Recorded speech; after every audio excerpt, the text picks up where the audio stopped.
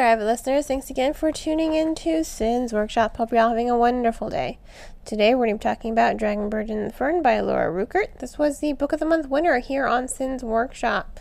So, woo! Here we are reviewing it. I do have to say, this was a very interesting book. What really struck out to me the most was the characterization of Princess Giara.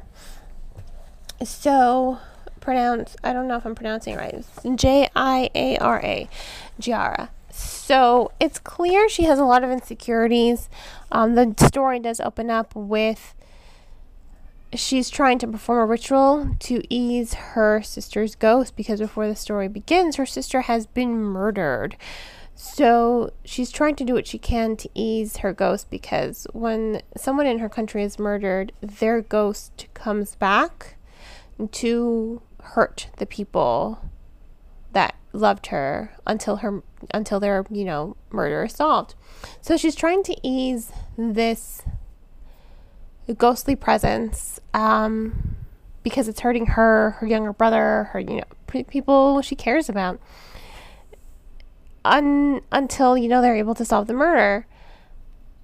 Lo and behold, here comes the king that her sister was supposed to marry, and everyone's just like, well, marry Giara. And she's completely insecure. She's like, I was not groomed to be a queen. And she also has a lot of insecurities because she has trouble reading. She has dyslexia. And I think it's really great that she has dyslexia, because she overcomes it. She overcomes a lot of those insecurities throughout this entire narrative, because she has to. And not just she has to, she wants to. She's marrying a foreign king. She has to learn a foreign language, and she has to learn to read a foreign language. She has, trouble enough reading her own language. So it's a lot of challenges for this character. So you admire that. However reluctantly she meets these challenges, she is meeting these challenges head on, and she is adapting, and she is growing as a character. I found that really compelling about her. And you're seeing her journey, you're seeing her growth, you're seeing her open up throughout the entire story from beginning to end. She's going to this foreign land, and come to find out, she loves these people. She loves her new husband.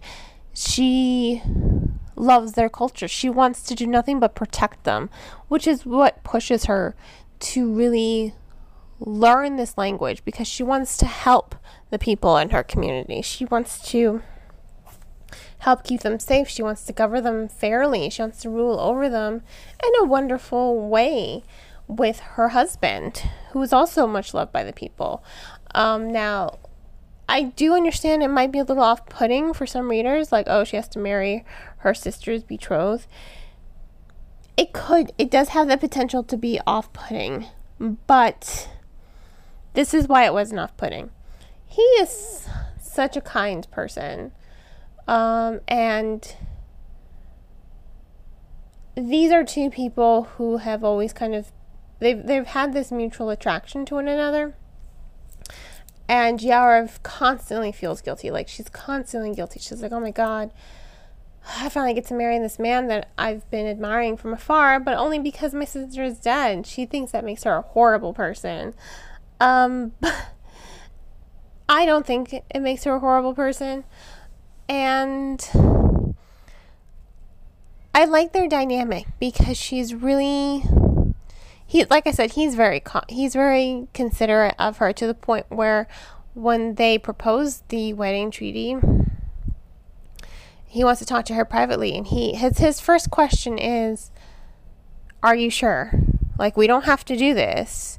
He's very clear cut. He's like, I will still form trade agreements with your country even if we're not married. He's like, you don't have to marry me. I will be there for your country. It's perfectly okay. He's like, are you being forced? And she answers no. And he's like, are you sure? He is very, very respectful of her as a whole. He listens to her. He doesn't doubt her even when she points out things to him that, you know how in some books they're just like, oh, well, I've known this person my whole life, you're wrong. He takes everything she says into consideration and he investigates. He listens to her. He is respectful of her. And he won't move further in their relationship until she turns 18. He's like, no, absolutely not. We're not going to consummate the marriage until you are 18. That's just not happening. It's not happening.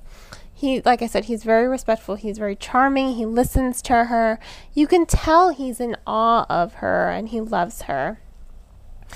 And that is what I like about their relationship as a whole. Their growth as a couple. They take the time to get to know one another. They take the time to become companions on an emotional and intellectual level before they take it to an intimate level. And I think that just makes the intimacy of their characterization, of their dynamic, even more worthwhile to read. Seeing how cleanly it's developed, seeing how lovely it is, seeing how much they care about one another as friends first and companions rather than lovers. And I think that's great about them. And as for the story, I really do think it was a good story. I liked the pacing. I will say this. That first chapter and a half, the pacing is a little slow.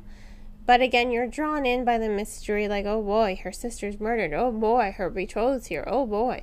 You're drawn in by the tension, even though the pacing is lacking a little bit. Now, what I can say is I do wish the pacing had been a little bit more sturdy. I wish the pacing had been a little bit more fast-paced. There is some world building that's going on, so I do excuse it. And I like how the author doesn't stop world building throughout the story. I like when authors do that because when you unload all the information all at once for the reader, as they're reading the story, they're kind of going to forget things. And also, it really does bog down the opening of the story. So, I like that Ruchart continues to build up her mythology and her fantasy throughout the entire narrative. I think it's worthwhile. It does add to the mystique of the story. It does add to the fantasy of the story. Ultimately, I think it was a really well done story. And completely worthy of the Book of the Month title. So thank you, all of you, for voting for it. It kind of won in a landslide. Considering all the titles I was up against, I honestly wasn't expecting that. But, I really do think it is a good story. It does have a lot of fantasy with the Watchers and the Earthwalkers. So the Watchers are the gods of King Rafar's country, and Earthwalkers, that's what you would call a vengeful ghost. I like how they come alive in the story. Like at first, they're just like, they're just beings, right? But then as the story is progressing, you are seeing more and more and more of them come alive, of the mystery behind them, of what they mean to the people, what they mean to Giara now that she is a part of this country. So I do like that the author did devote time to continuing the world building throughout the plot, as well as building up the mythology and the fantasy of the story throughout the plot. So I do have to give A Dragonbird in the Fern 4 out of 5 stars. Not quite mind-blowing, but good. I do think it is quite an enjoyable read. And I do love that you have a character here who has dyslexia, which for some people can be quite debilitating, and yet she meets those challenges head on and comes up on top of it like anyone else can. It just takes a little bit of perseverance, and I know for a lot of people it's really tough. So to see someone like that, or someone with that disability really just become the hero. I think it does send a message to readers like, you might have a problem reading, might be a struggle, might be difficult, but any difficulty along with some perseverance, you can do it. Just don't give up. And I like that message behind the story. So if you want to go ahead and purchase the book, please remember to purchase the book from your local bookseller or online book retailer. All I ask is that you support the bookstores in any way that you can. Could be an indie bookstore in your neighborhood, could be the Books A Million or the Barnes Noble nearby your house. All I ask is that you support your bookstores, just not Amazon. Heck, you can even buy the book directly from your publisher, from the publisher online. I just ask, just don't purchase from Amazon. They get enough business. Support the bookstores. If money's tight, check out the book from your local library. Libraries are a great resource for the community, and they are there for you to help foster that love of reading. And on that note, I hope you all continue to support me here on Sin's Workshop by liking this podcast or sharing it with all your book-loving friends. Honestly, spreading the word means so much to me, more than anything. You can also become a supporter on Anchor FM, my recording platform, for 99 cents a month. I hope you all have a great rest of your day, and as always, happy reading.